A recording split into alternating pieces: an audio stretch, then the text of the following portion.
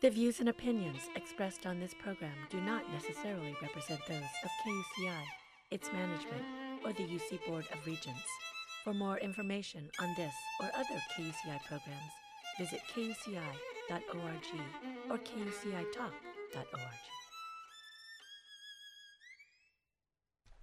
Good morning. You're listening to KUCI, as they said, at 88.9 FM in Irvine. This is Claudia Shambaugh, your host on Ask a Leader. Last week, we heard about medicine amidst disaster. Today on Ask a Leader, we turn the tables toward catastrophe on an individual basis where trauma or pathology strikes the nervous system. With me here in Studio A are my guest professors Aileen Anderson and Brian Cummings, who will talk about their work on stem cell research at UC Irvine. With them, we'll explore science, the funding, and what we can reasonably expect to come from all of this. And then we'll do that after this little break.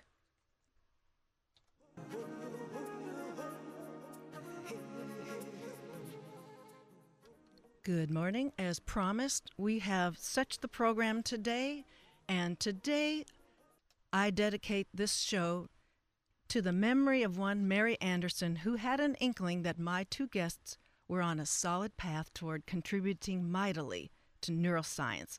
She set the bar high for her daughter, Aileen Anderson, equipping her to meet the demands in a high-stake science career. She had comparable plans for her prized two granddaughters, but unfortunately, with her passing a year ago, her tutelage came to an untimely end. Aileen Anderson, my first guest, is a professor of physical medicine and rehabilitation, anatomy, and neurobiology at University of California, Irvine.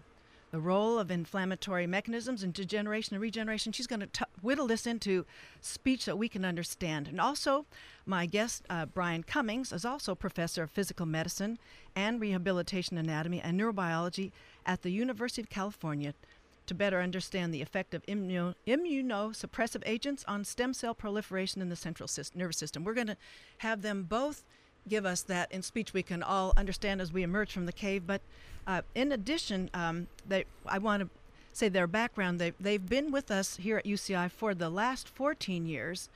They were previously had a stint as graduate students here. Stanford wanted them badly. We wanted them badder.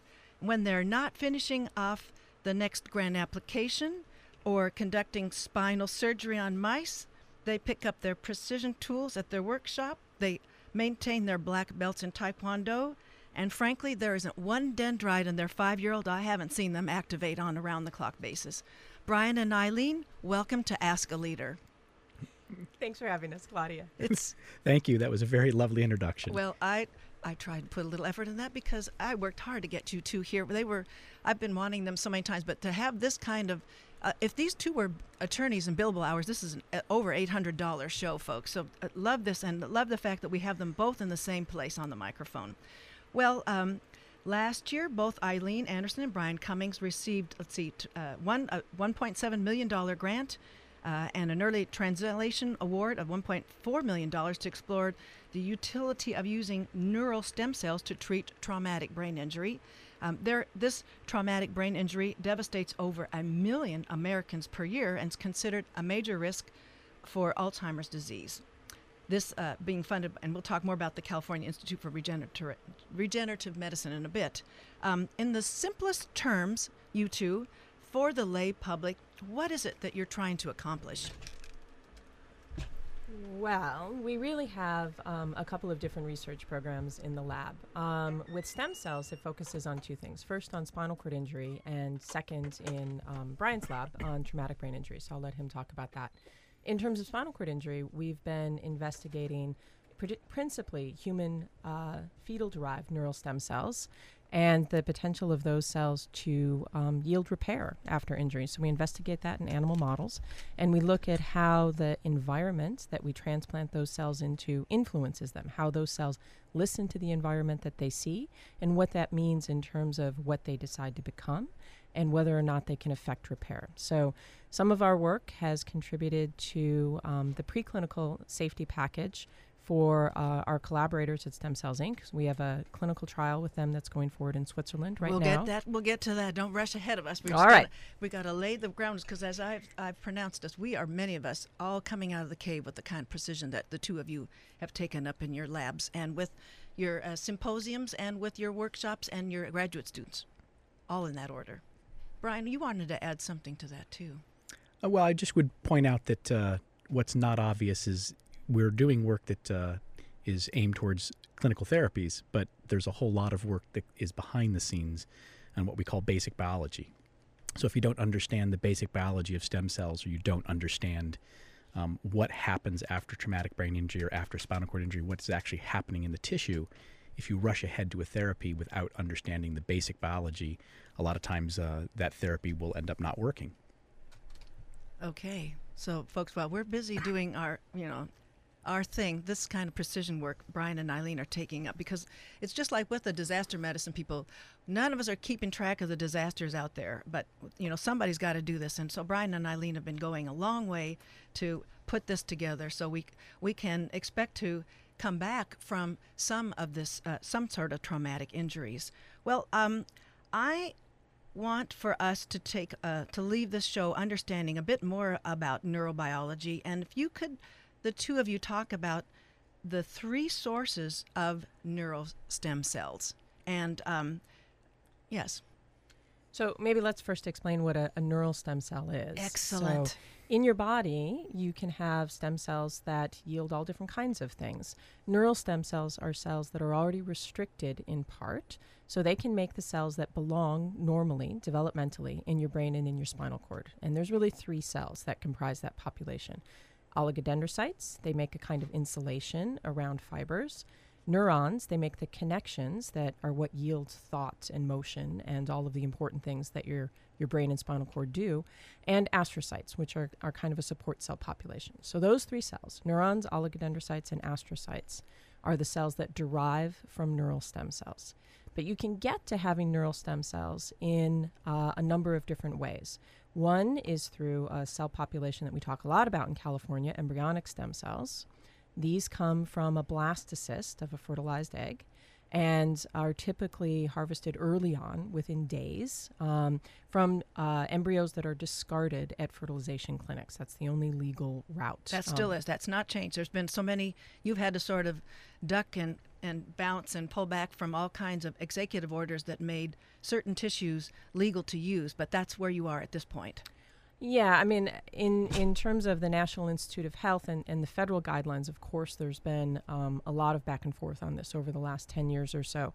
But remember that California passed Proposition 71. And we'll get to that too. Right. And so the Proposition 71 funded embryonic stem cell research that's to be done within the state of California, specifically with the goal of moving therapies forward. Now, Prop 71 has expanded a bit in terms of what they will fund for cell populations. And I want to get to that funding structure in just a bit, but I want to stay with that neurobiology that now that I salvaged, I hope it was salvaged, cord tissue with my second daughter's, my second child's birth.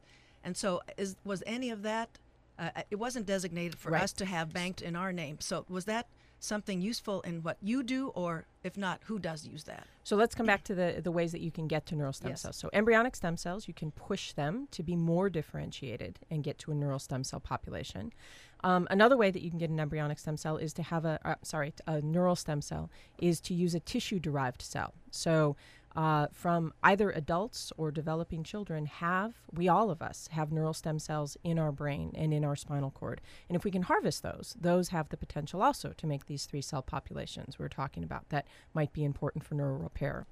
Was the fatality, the young lady who was killed in a fatal car wreck in a couple of Sundays ago, her parents absolutely salvaged everything. Would that have been something they could have also salvaged or? So that's or an interesting question, right? So I know that I think they donated basically every organ possible. And skin tissue. Right now, no, but in the future, maybe. So that could end up being a source of cells that would be useful for this kind of procedure, generating neural stem cells for treatments.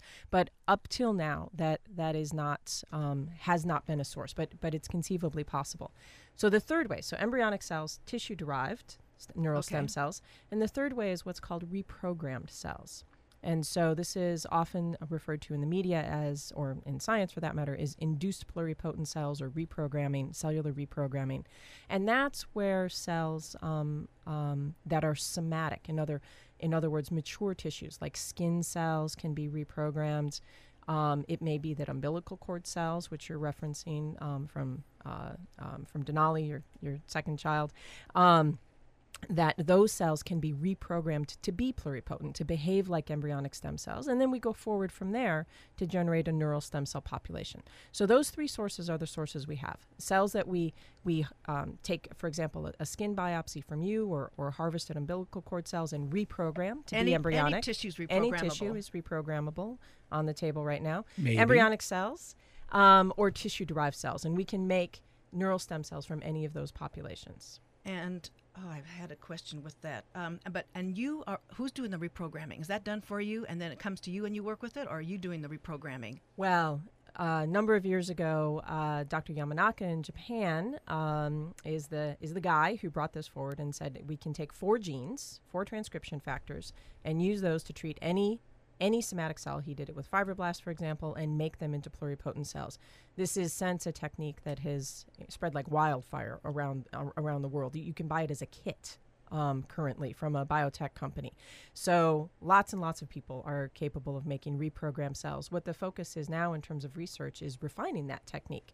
So we can make cells that are more fully reprogrammed, that retain more potential, are more pluripotent, have more potential to make different cells in the body. And I just want to understand, though, is that something that you do, or is it something that's processed and when it comes to you and you're using those? So we really focus, in my lab, we really focus on neural stem cells. We have not launched down the reprogramming track. We use reprogrammed cells, but we have not been making them ourselves. Oh, okay.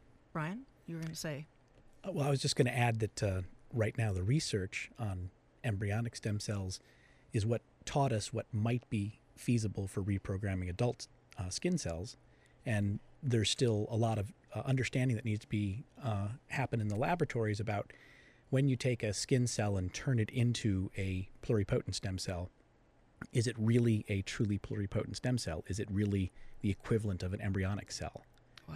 And so it appears that there are differences if you take a skin cell from the upper body versus the lower body, for example. Or you take a sample from someone's liver and then induce that to be pluripotent.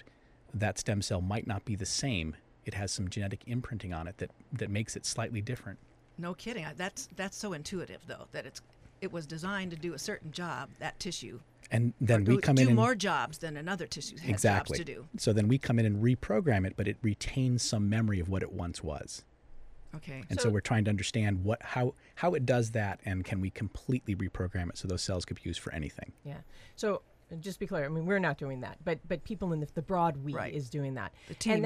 And that was actually a really big surprise in terms of science. You know, most of us learned in high school biology that you have DNA, and that encodes your genes, and that makes your proteins, and that's what sets who you are, right? And there's this actually really fascinating area that's emerged in the last 5 or 6 years of epigenetics, which says that cells and the proteins and the RNAs that are made can be imprinted, in effect by experience, in effect by having differentiated into different cell types. And that imprinting is heritable. So I can pass it on to my daughter, and it's set in terms of the context of that cell. So reprogramming isn't just a matter, it's not the issue of reprogramming the DNA, it's reprogramming this imprinted milieu that we need to make be pluripotent again, behave like an embryonic stem cell at its most base level, and then be able to take that forward. So this is where basic biology and the clinical implications interact. Right? We need to understand all that basic biology. We didn't even know it existed 10 years ago. Is that right? And so we need to understand that basic biology to really be effective in terms of being able to take advantage of this fantastic discovery that you can reprogram cells at all. And I just want to let those know who just joined us. We're talking to Professors Aileen Anderson and Brian Cummings, neuroscientists here at UCI, talking about the stem cell research they're doing here on KUCI 88.9 FM, streaming live on kuci.org. Well, now, did you have some more to say about this basic biology? Well, I don't know if you want to get into it later, so I'll bring it up now. Is that obviously there's a lot of ethical controversy over embryonic stem cells. This is the time to do it. This is okay, a great so time. if this is the time to do it, is that I would just say the people who have an ethical concern about embryonic stem cells in general don't know where they come from, and they don't realize that they're actually discarded medical waste from IVF clinics. In vitro fertilization clinics, correct. But I would also add is that I look at it as 100 years ago and 50 years ago when people were appalled at the idea of blood transfusions. And then interesting analogy, Brian. People were appalled. Society was up in arms about heart transplants. And so as science progresses and we learn more about how our biology works, how our bodies work, our understanding of what is feasible, what is natural, or what is possible changes over time. And I think in 50 years, we'll look back and not understand why there was such a controversy about using ES cells. Maybe a few people 50 years, maybe more people in 12 to 28 years or something like that. I hope sooner than that, yeah. Yes, indeed. Well, that's an important analogy, and that's the kind of thing we like to bring up here on Ask a Leaders. We're moving out of the black and the white, and we'd like to move everybody into the gray, and we love to improve literacy, whatever field. And Aileen, you were going to say, oh, okay, I want to just take your cue. Visual cues here in the studio. They are both with me, Brian Cummings and Aileen Anderson here in Studio A, so it's a treat to have them here.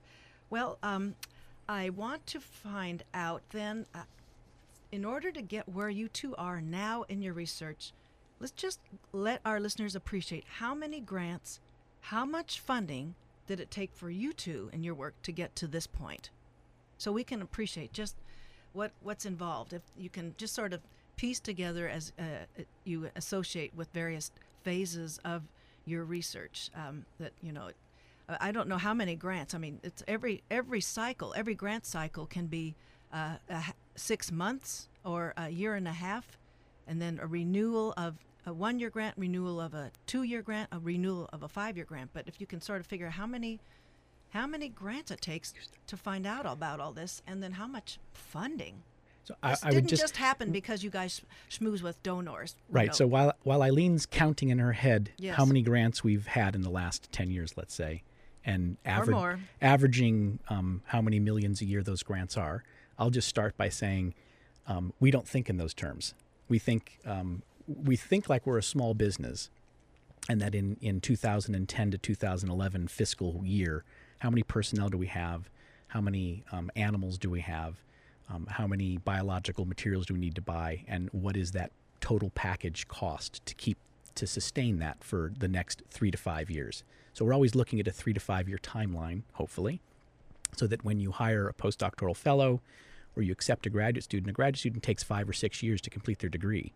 And if you don't have 3 or 4 years of funding when you first admit that graduate student, you're being you're taking a risk, and they're taking a risk of will there really be funding to keep them alive 3 years, 4 years down the pipeline. Mm-hmm. So it's there aren't really. It's very hard to get a 5-year grant anymore because of all the funding cuts at the NIH, the National Institutes of Health. Thank you. It's very difficult to get a 5-year grant. So they're typically now 3 and 4 year grants, which actually makes our job harder because you need to have them overlapping so that when one is ending, another one is already started, so that you don't lose personnel. Otherwise, you'd have to lay people off, rehire them, and retrain them. And no data gaps, no out-of-pocket expenses of unknown size. Exactly, Okay. exactly. So we are really thinking, once that grant from 1997 ended, hopefully it led to something, and it led to a renewal or a different funding source. But once that grant is over, and we're well into the next thing. So we're not thinking about how much did that one grant contribute. So, Eileen, I think you've been doing a few calculations here. well, It just helps our listeners understand, Sure. how concerted this effort is. Sure. I think first I would second Ryan's comments. I think that's really probably something a lot of people don't realize. Doing science, having a research laboratory in a lot of ways is really operating a small business. And so this concept of being on the 3 to 5 year time frame and looking at what grants you can get and writing for those, it's all about personnel, right? We can't do the research without having very high quality trained people that have this as their passion. Doing science is hard, and particularly right now in this funding environment, this career environment, it's a tremendous investment by graduate students and postdocs that go down that path. And so, supporting those people is really our goal, and giving them the opportunity to both complete the studies we've already gotten funded and proposed and do some exploratory research so that we can follow up on the new novel ideas. That's the critical thing. So I think it's probably easier to put in the context of maybe an annual budget, right? Okay, so we good. probably operate off the cuff on about $1 million a year annual budget. Direct costs to the lab. And of that, in general, for example, there's indirect costs that come back to the University of California, That which overhead. which is about 52%. So $1 million a year plus another $500,000 that comes into the university to support things like, keeping the lights on and the air conditioning and the heat and building roads and all of the basic things like, if you think about University of California being a set of small cities, basically, those things that you would pay in property taxes, we're paying in indirect costs, in effect. Well, those are all very good analogies. I can't imagine anything we don't understand after this interview here. So in that, say that's $1 million of direct costs to keep the labs functioning. About 75% of that, or 750,000 roughly, would be for personnel costs, and the other 250,000 would be for reagents, cell culture supplies, animal costs, the hotel bill for housing the animals. So I hear they have to meet specific requirements in their cages, cleanliness, and I don't know. Do they have to get recreation, or is there what? Actually, what are those requirements for the mice? Because not everybody understands that either. So we joke about it because in fact the requirements for housing mice are more stringent than the requirements for my office. They're probably on par. Well, prisons Better. are overcrowded. They're better than prisons. Okay. But the number of air exchanges is regulated. How many times per hour does the air get turned over to keep it fresh is a higher rate than it is for the office, for the secretary, or for the professor. The lighting is more tightly controlled and regulated. What kind of lighting do mice need? Well, they get the same kind of lighting that we do, basically. I think one thing to recognize, and probably a lot of people don't think about it, is that when you do research, especially if it involves animal research, most people, 99.9% of people, are actually very respectful of this process if you're involved in animal research. If nothing else, from the pure reality, if you want to get good data out, you need to have happy, healthy animals that are well cared for that purpose. Yeah, invigorated. Mm-hmm. And so, one can paint this sort of dark picture of a research enterprise that I think really doesn't hold up to the light of the day in terms of what most people actually do in their laboratories, because it's important to us that the animals are healthy, that they're well cared for, that they're well treated. We want to be able to take the work that we're doing and ultimately translate it into the human population. We need to know that the work that we're doing is going to have the best shot of doing that. And so really this is a very highly regulated level, at the local level, at the state level, at the federal level, in terms of animal research. And most researchers by far want to participate in that process and make sure that everything is done properly. Well, I think that's a vital bit of information about what the lab's like, because I think it's easily maligned for people who have a certain bias about what they think is going on in there, a sort of a macabre kind of a sensationalized take on that. And it makes sense that good science is going to come from good operations. So I'm glad we're really taking a lot of ground. Well, I'm wanting to remind listeners you're listening to KUCI 88.9 FM in Irvine, streaming live on KUCI.org. We're talking to Professors Aileen Anderson and Brian Cummings, neuroscientists, here at UCI, and here with us still, despite another August University's attempt to try to appeal to them relocating elsewhere. So I'm so glad we still have them here. I've made 2 points of that, and that's the last I'm going to say about that. So I think I'd like to take just a little break here for people to think about what before we go into some more about Prop 71 and where they're taking their clinical trials.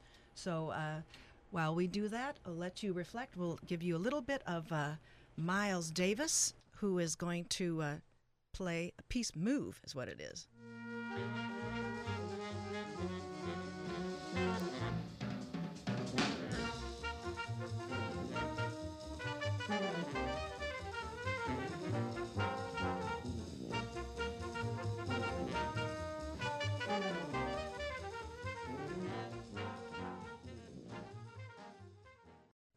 Welcome back to Ask a Leader today on KUCI 88.9 FM in Irvine with our neuroscience guest today, laying literacy on all over the place so we come away better people. We're getting so far out of the cave now, I can't believe our success.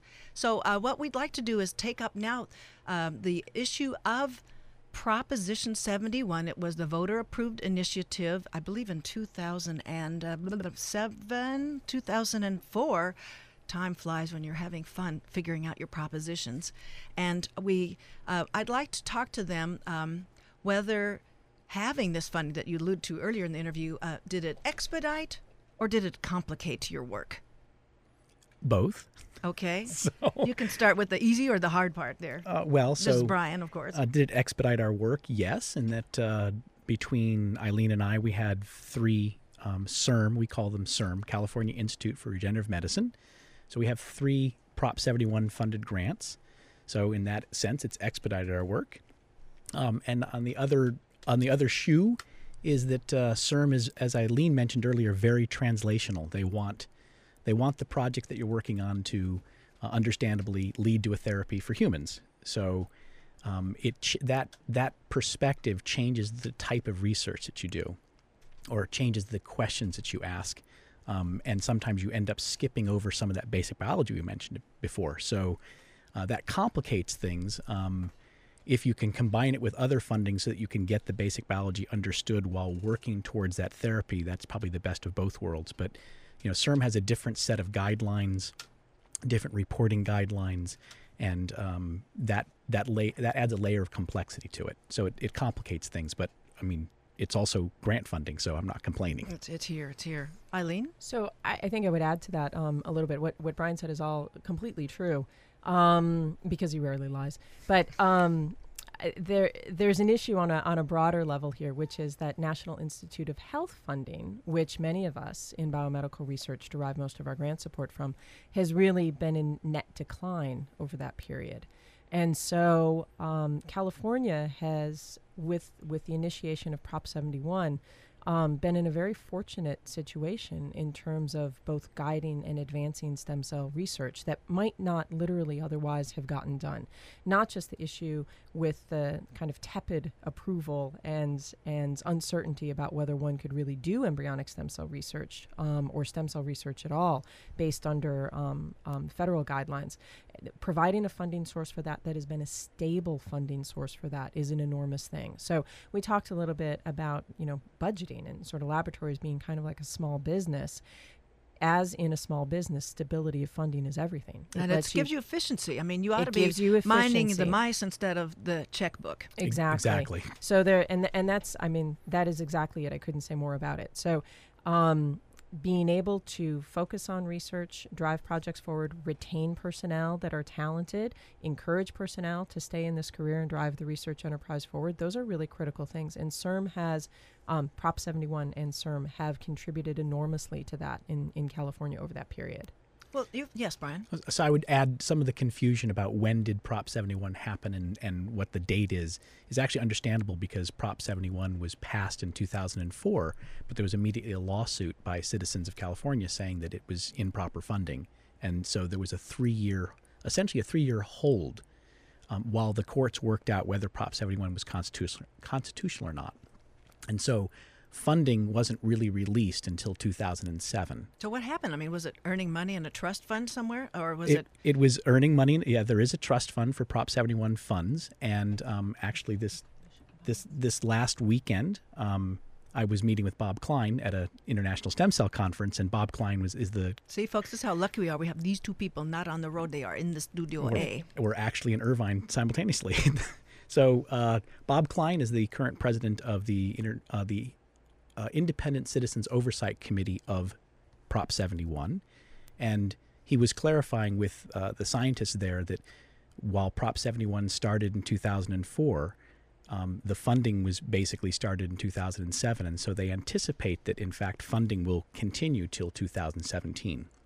So Prop 71 was a 10-year bond initiative, and so those bonds, I think they didn't get sold immediately. There was a hold on when they could be sold, and so during that delay, private citizens stepped in and they donated money. Oh, really? To get the stem cell work begun. Inside and outside the state? I mean, I just wonder who those kind of stakeholders are. I actually don't know. We'll have to find out. We'll have to. Anonymous donors who I'm very grateful for, but I don't know all the details. They weren't donating neural cells, but they were donating cash to help begin the building process and to help hire the first people to do the administrative work and the legal work to get Prop 71 off the ground. Maybe Nancy Reagan, who'd made that, her own cognitive leap about the importance of that. Maybe there were people like that who knew politically that it didn't cut muster, but personally they had every stake in having this science be advanced. So who knows? It's just a thought that why that might have happened that way, why it was available. It was urgent. So anyway, what happens after, do you think, 2017 then, when the bond's been expended? It has to get paid off, but where's your money come from? You have to pay them off. So, two things will happen. One is that a good science lab will try to diversify so that they have funding from multiple sources, so that if any one source dries up, that they still have the operating expenses to continue. That's part one. Part two is that the CIRM, California Institute for Regenerative Medicine, they have funds in the bank till 2017 from the bonds. There may be return on investment of some of those bonds, and there may actually be some therapies that they have funded. So by 2017, it's possible some intellectual property that has value. Exactly. So there might be not that there is a cure for a particular disease that could happen by 2017, but even if that doesn't happen, there's a lot that CIRM has enabled, including using stem cells for screening drugs in a dish, for example. And the intellectual property associated with that, if CIRM helped fund that work, they get it. The state of California and CIRM will get some of that money back. Okay, they own that stock. And so that we own that stock. We own that stock, exactly. As Californians, we own that stock. The question will be, will all of that get funneled back into CIRM and allow CIRM to go for another 2 years, another 3 years, or will the citizens of California say, no, we invested $3 billion, and now we'd like that extra revenue to go to building more roads or building more prisons? Well, we have a public affairs host, Evan Simon, who does on the docket a legal show on, Evan, I think it's on Fridays. And so I'll ask him kindly to take up what's going to happen there, since it's overlapping all of his areas of interest. Aileen, you were going to comment too about this. Yeah, well, I think there probably will be move. I think it's already started a bit to look at extending funding for Prop 71 and driving this forward in kind of a phase two. Obviously in the current economic crisis, that we have, not just in California, but on a national level, that's a challenging thing to do right now. It's very hard for people to look forward, I think, at the long-term benefits that can come from this idea of a research enterprise in terms of health and disease and just understanding. And so I think it remains to be seen whether that will really end up being a fruitful effort or not. Of course, on my side of the coin, where we look very long-term in terms of the work that we do, I think that long-term investment is a good one to make. But that's pretty challenging when you're facing having, your kid in school with 40 kids instead of 20 kids and potentially losing your house. So we'll have to see how that pans out in the near term here. Wow. And when Brian was talking about the need for, or you were saying about the net decline of funding, diversifying your financial portfolio is challenged further with the pipeline sort of shrinking or fewer forks in the pipeline. Yeah, of course. So actually, Brian has a great analogy on this that he was looking at last night. So that on a national level, the budget for the National Institutes of Health, which is where most biomedical researchers would derive their funding, is about $28 billion a year. But in terms of the increase of costs of doing research over time over the last 10 years and cuts to NIH, decreases in funding that have been progressive, that budget has been steadily declining. And so we're in a situation right now where, for example, the postdocs in my laboratory are leaving science potentially. And that's true in many labs across the country.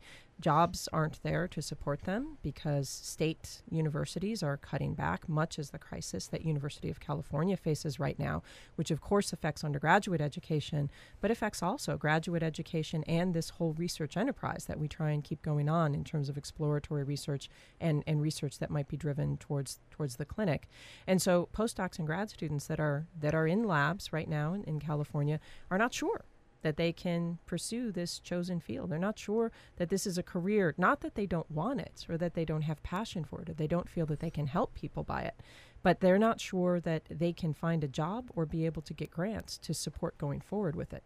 Yes, Brian would add. So I would add to that, if you're a listener thinking, well, that postdoc chose science, and so if they don't have a job in their chosen field, so be it. Nobody's guaranteed a job in their favorite line of work. And that's a valid argument. But what I would add to that is that, unlike a lot of things, scientific research, this level of scientific research, it doesn't take 5 years of training. This is a 10-year training investment. It's a 10-year commitment so that postdoc, now that they're a faculty somewhere else, can start a 10-year program. So now we're talking 20 years total, where maybe their work will bear fruit. But it's not just bearing fruit for their career that they're now well known in something they've discovered. That's where the new drugs that are going to be antibiotic-resistant bacteria fighters, that's where stem cells to treat brain cancer, ways to screen individual personalized medicine, those discoveries need to be made in 2011 so that they can actually be put to use in 2030. It's a very, very long pipeline. We are now gaining the benefits of NIH investments, National Institute of Health investments, that they invested in basic research in 1970 and in 1980. Those things that's what the drug companies produce and put out based on NIH funding. It takes that long for this pipeline of discovery to happen. So you're not going to feel it as a citizen in 2012 that we've been reducing the funding for postdocs and laboratories. But we're going to feel it in 10 years and in 20 years from now when there's less possibilities there. Well, yes, Aileen. Yeah, so I would just try and add one thing onto that because, I think all of that is very true. Probably many people might not realize that the basic research that's done in labs across the country, certainly in California, is what drives what pharmaceutical companies end up taking to market. Without that National Institute of Health and, in fact, CIRM-funded enterprise, biomedical pharmaceutical companies would collapse in terms of their pipeline. So, it's great to watch commercials on TV for Pfizer or whoever who says, we do the research that saves lives. No, they don't. And there is an element of truth in that. They do the preclinical safety testing, right, that saves lives. There are very few things that have gone forward in terms of research with clinical application. In other words, made the step from bench to bedside and are treating people that did not begin with research that was funded by the National Institute of Health and done in someone's lab by a graduate student or a postdoc, for example, within the University of California. So if you break that pipeline, it's not about necessarily, breaking somebody's 10-year career. It's about breaking an enterprise that supports all of us in terms of health and welfare. The most vital part, the base, the foundation of it, all of the pharmaceutical benefits that we have, it wouldn't be done with that. Well, I'm also thinking of, as public funding dries up, it's sort of messing with your talent pool a bit too. Absolutely. So it's not just about their job security, but are they coming ready to take up the assignments that you're giving them to keep moving your discoveries along? So there's always been the issue of when you graduate from college, what do you do next?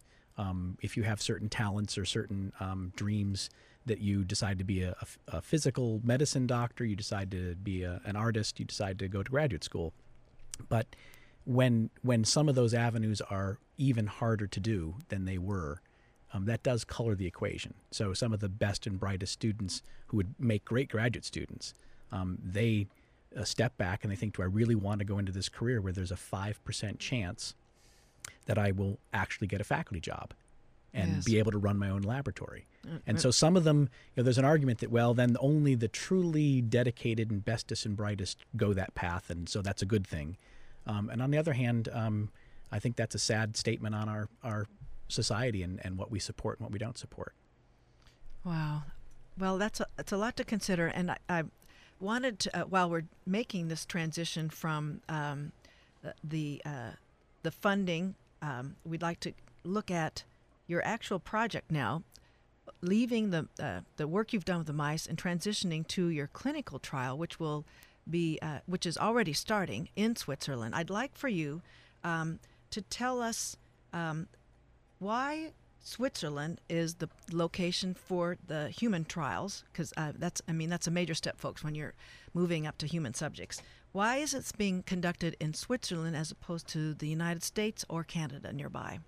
So I guess let me say a quick word about what this trial is. And then please we'll go forward from there. Yes. So work that was done in my lab and in Brian's lab using human neural stem cells to treat animals that receive spinal cord injuries has shown that we can exhibit some repair. We can make animals better in a standard model, and has shown that the cells that we're using for this, the clinical lot of cells, is safe. And so there's a rather exhaustive number of studies over the last 10 years. It really was a 10-year pipeline to that support both what we call the efficacy and the safety of those cells. And this has all been done in collaboration with a company that's up in the Palo Alto area called Stem Cells Inc. Stem Cells Inc. is the sponsor for the clinical trial. So we're not running the clinical trial. Stem Cells Inc. is the sponsor for that trial. And they made a choice to go forward into Switzerland to run that trial. And there are a number of reasons for that. Okay. So the preclinical data that we've generated in the lab actually supports the best efficacy for these cells and the best safety profile for these cells in a delayed treatment. So in terms of spinal cord injury, we would call that subacute to chronic. So in animals, that's between 9 days and 2 months after injury. In people, that roughly translates, and what the clinical trial is organized around, is from 3 months to 12 months post-injury. Mm-hmm. Now, that's a really important period in terms of spinal cord injury, because there are no things in clinical trial for that more chronic period. This is really what we call in the field an unmet medical need. So there is nothing that we can use, no drug, no compound, no antibody, no other cell type that's being used to treat patients in a clinical setting in that period. Why is that important? Well, as you alluded to at the beginning of the show, there's about 1.3 million Americans alone per year that receive spinal cord injuries. And are living receive. It sounds like they're offered on a platter. Yes, that there are you go. maimed. Would you to like A or B? I'll take dryness of mouth. And are living with these. I'm sorry, that are living with these injuries in the U.S. And so it's an enormous thing to be able to think about treating that more chronically injured population. From a clinical trial perspective, there's a number of things that are important about recruiting patients. So you can imagine if you might have received a spinal cord injury, we have some ethical concerns in terms of thinking about how do we go and ask for consent, especially with stem cells, right? Stem cells are an enormous thing in the press. There's a tremendous amount of hope that has been generated behind them. And it's very tough, I think, to go in and say, we're doing a safety trial. So a safety trial because you have to disclose. We need to disclose. We don't know that these cells will work in the clinic. We don't know that they're going to work for people. We wouldn't be testing them if we didn't have data in our animal models that suggested that they're promising. But it's a big leap, as many people who've done clinical trials for all sorts of things over the years can tell you, for stroke, for traumatic brain injury, for heart disease, for everything. Lots of things that work in animal studies don't pan out in the clinical setting. And so what we have to do as the first step is to determine, is it safe in people? We've shown that it's safe in animals. Is it safe in people? And so really what we go forward and do in these trials is an experiment. And so we need to talk to people as a part of the ethical disclosure and say, this is an experiment. And so we would like you to help that. The research that we're doing may not benefit you. It may only benefit people 5 years or 10 years from now. It may not benefit you. But I think it's really hard to take that information if you were the person who's just been in an accident and can't move your arms or legs. You're still processing the loss. You're still trying to figure out, gosh, how much do I have me to do this rehab? It's so hard. And everyone will have heard about the hoopla of stem cells and the potential promise of these things.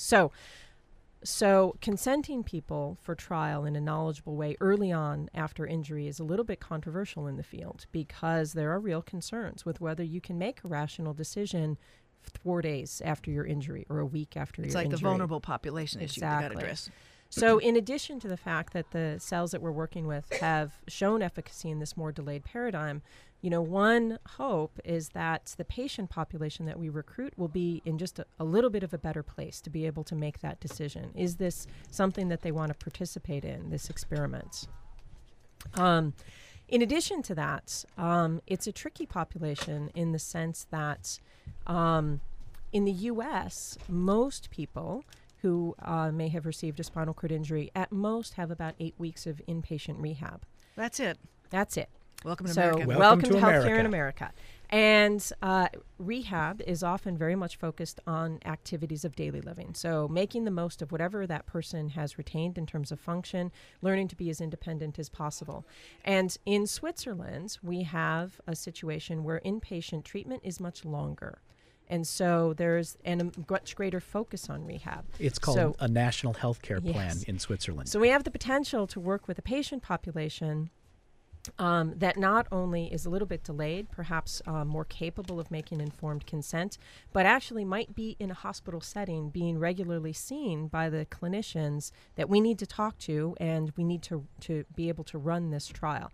And so in a lot of ways, Switzerland had a particular set of advantages for this clinical therapy because of this timeline, because of patient consent, because of the fact that inpatient rehab is just plain longer there than it is here. Okay, that's why. That's why. And now you've made lots of trips, though. But are you physically going to be right there in Switzerland? From There's or is it just Stem Cells Inc. very, people? very well respected clinician, Armin Kurtz, who is the director of the spinal cord injury program at University of Zurich, who is the PI. He's the principal investigator who's running the Stem Cell Inc. trial at University of Zurich at Balgrist Hospital. I just want to remind listeners, you're listening to KUCI 88.FM in Irvine, streaming live on kuci.org. It's our pleasure having this full hour with Professors Aileen Anderson and Brian Cummings to talk about their neuroscience transitioning from out of the mouse hotels by necessity. They have to be nice, tidy little living residences for those mice, and into the Swiss population where they have already gone to trial. You said nobody's been consented yet, but they're in the process of being recruited. Starting, so we can have a little timeline appreciation here. When did the recruiting begin for these subjects? Recruiting began at the beginning of this year, of 2011. So they're in process recruiting. The first patient has not been transplanted yet. Okay, not transplanted, not consented, but there's somebody's consent, but not transplanted yet. So we're the basic scientists here at UC Irvine, and Stem Cell Inc. in Palo Alto is running the trial with Dr. Armin Kurt in Switzerland, and that due to confidentiality and patient agreements, we're not privy to what all those details are. So we don't ask you that stuff. Yeah, it's not our trial. Oh, okay. That's important to know. We enabled it, but it's we're not running it. So you have also talked about what kinds of patients are you looking for, and what's a good candidate? What's a good age? What kind of injuries are you anticipating or looking at? So all trials have what's called exclusion criteria, What that means is that, again, we're doing it as an experiment, a human experiment. We're doing a safety trial. And so the clinical trial that runs should be organized for approval as closely as possible to the preclinical animal data that you have. So, for example, we know that these cells benefit in thoracic injury, so injury that's in the chest region. So, of course, the clinical trial corresponds to that. If you have a higher injury or a lower injury, you're excluded, for example. Okay. So that's an example of an exclusion criteria. So the patients that are candidates are mid-thoracic injury between 18 and 65 years of age. You want to see them all? No penetrating injuries, just a similar to the most common kind of human spinal cord injury, but a contusion injury, which is the animal model that these were derived on, that sort of thing. So now that's a little technical. No penetrating, it's like not a gunshot. Not a to the gunshot, spine. not a stab But wound. is it a Exactly. stroke? It's not a stroke, but a snap from was Christopher Reeves, would he have So been? it's called a bruise, a contusion, literally what you would think about having on your arm. So, which is the kind of spinal cord injury that is most common in car accidents, in diving accidents, in all those sorts of things. Like, was Christopher Reeves, would he have qualified for this trial? Well, no, because he was higher up. His that's right. injury was at the neck level, at the cervical level. So he could not have qualified for this trial in reality.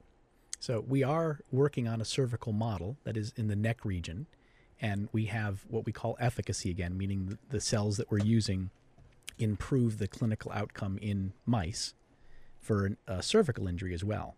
But that's another multi-year project to get the basic science of how that works, what cell dose to use, what the timing range is. All those studies are currently ongoing, and we will hope to do a clinical trial later. But this first Swiss trial is restricted just to people with a thoracic or a chest-level injury and paralysis in their legs only. Yep, that's right. And we're actually, in terms of the cervical, the higher injuries, hoping to follow the same path that we did for thoracic, for chest-level injuries, because for us, we've been particularly focused on trying to get into the patient population that is chronic at the end of the day. So the million people that are out there in the United States that don't have options to any other therapies. And so we hope we're going to follow that same path and perhaps even extend it for cervical injuries. So that's really actually a very big focus of the lab right now, trying to get the grant support together to be able to do that. That will require the assistance of CIRM, for example. Exactly. CIRM and other foundations and all. But I'm just trying to figure out, is the cervical domain, is that a lot more complicated than the thoracic? Much more complicated. Yes. So it's complicated. There are different elements of that. One is the animal models are obviously more complicated. But two, from a clinical perspective, for patients, there are additional complications of a cervical injury that don't apply to thoracic. So people with injuries above thoracic level 5 and higher develop, for example, commonly a condition called autonomic dysreflexia, which can be life-threatening. And so that's something in terms of, the safety domain and efficacy domain that we need to look at very closely in terms of treating with stem cells. Because it's not just about, spinal cord injury is not just about regaining movement, which is the easy thing to think about, right? You see someone in a wheelchair and you realize that they can't move their legs voluntarily. That's part of the equation, but there are a lot of other sequelae, downstream effects of spinal cord injury that are really critical. Loss of bladder function, loss of bowel control, loss of sexual function, loss of the ability to regulate your own thermostat, regulate your own temperature, that can really be life-threatening. And these are things that we need to look at. The incidence increases the higher the level of injury is, and we need to look at very carefully in terms of the safety of cells and the potential for cells to be able to treat that. I just want to back up. So that function, that's in the thoracic domain, or you said that's in the cervical? Or so if you have a all lesion those functions. above, That's the 5. yeah, That's above thoracic all level that's 5, happening. which is pretty high. Yeah, Wow, even Then- monitoring, regulating your heat, you could have hypothermia in the middle of somebody's, well, regular room temperature or something. Exactly. Or another consequence is that it's very hard to regulate blood pressure. And so people's blood pressure can skyrocket, become hypertensive, and they can have strokes as a secondary effect. I mean, I've met individuals with spinal cord injuries at the cervical level who have had these things. So someone who was completely functioning except for their motor control, Right. who had a bladder infection, didn't know, trouble with bladder control as a result of the spinal cord injury, which triggered autonomic dysreflexia, and they had a stroke as a consequence. And so now, on top of being spinal cord injured, there's a whole set of secondary consequences that have further disabled them. It's a devastating injury, these injuries. And it isn't just about regaining voluntary motor control. It's a devastating injury. We need to look at treating all aspects of it. And you're on it. And I hope that this 1 hour didn't take away from your productivity today. But it did, but we're glad to be we here. will go back to work. Own up to that. But we're hoping maybe we're drumming up more literacy and more support for what you're doing, so people have no qualms about that, and they talk to everybody. And that's what we try to do with. Well, that's our takeaway message for this program, folks. Well, we really do have to take this program and end it now. And I want to thank both Brian Cummings and Aileen Anderson, neuroscience professors here at UCI, for being on the show today, posting us on these breakthroughs, slogging away at counting every little bar that the mice run over. I just don't know what that's like, that kind of tale. And jumping through all these funding hoops and so much more. It's been a pleasure having the two of you as my guests today. Thanks for having us, and thanks for a great show. Oh, well, you made it the show that it is, and I'm so glad and so grateful to both of you. I want to thank everybody listening to Ask a Leader today. We're going to hopefully get this up on a podcast sooner than you think, and we will turn the show over, the radio over to George Rosales, and we all wonder what George's stem cells are up to today. So stay tuned. Next week we're going to have retiring IUSD Superintendent Gwen Gross taking stock of her career, especially where she completed it here in Irvine. So stay tuned. We'll see you next week. Oh, dear me, the world's on fire. News sent round on the telegraph wire. Blood is the only thing. News sent to Mexico quicker than a wink. Oh dear, what shall I do? For every year brings something new. Cyrus Field is one renowned for stretching out cleaver to London.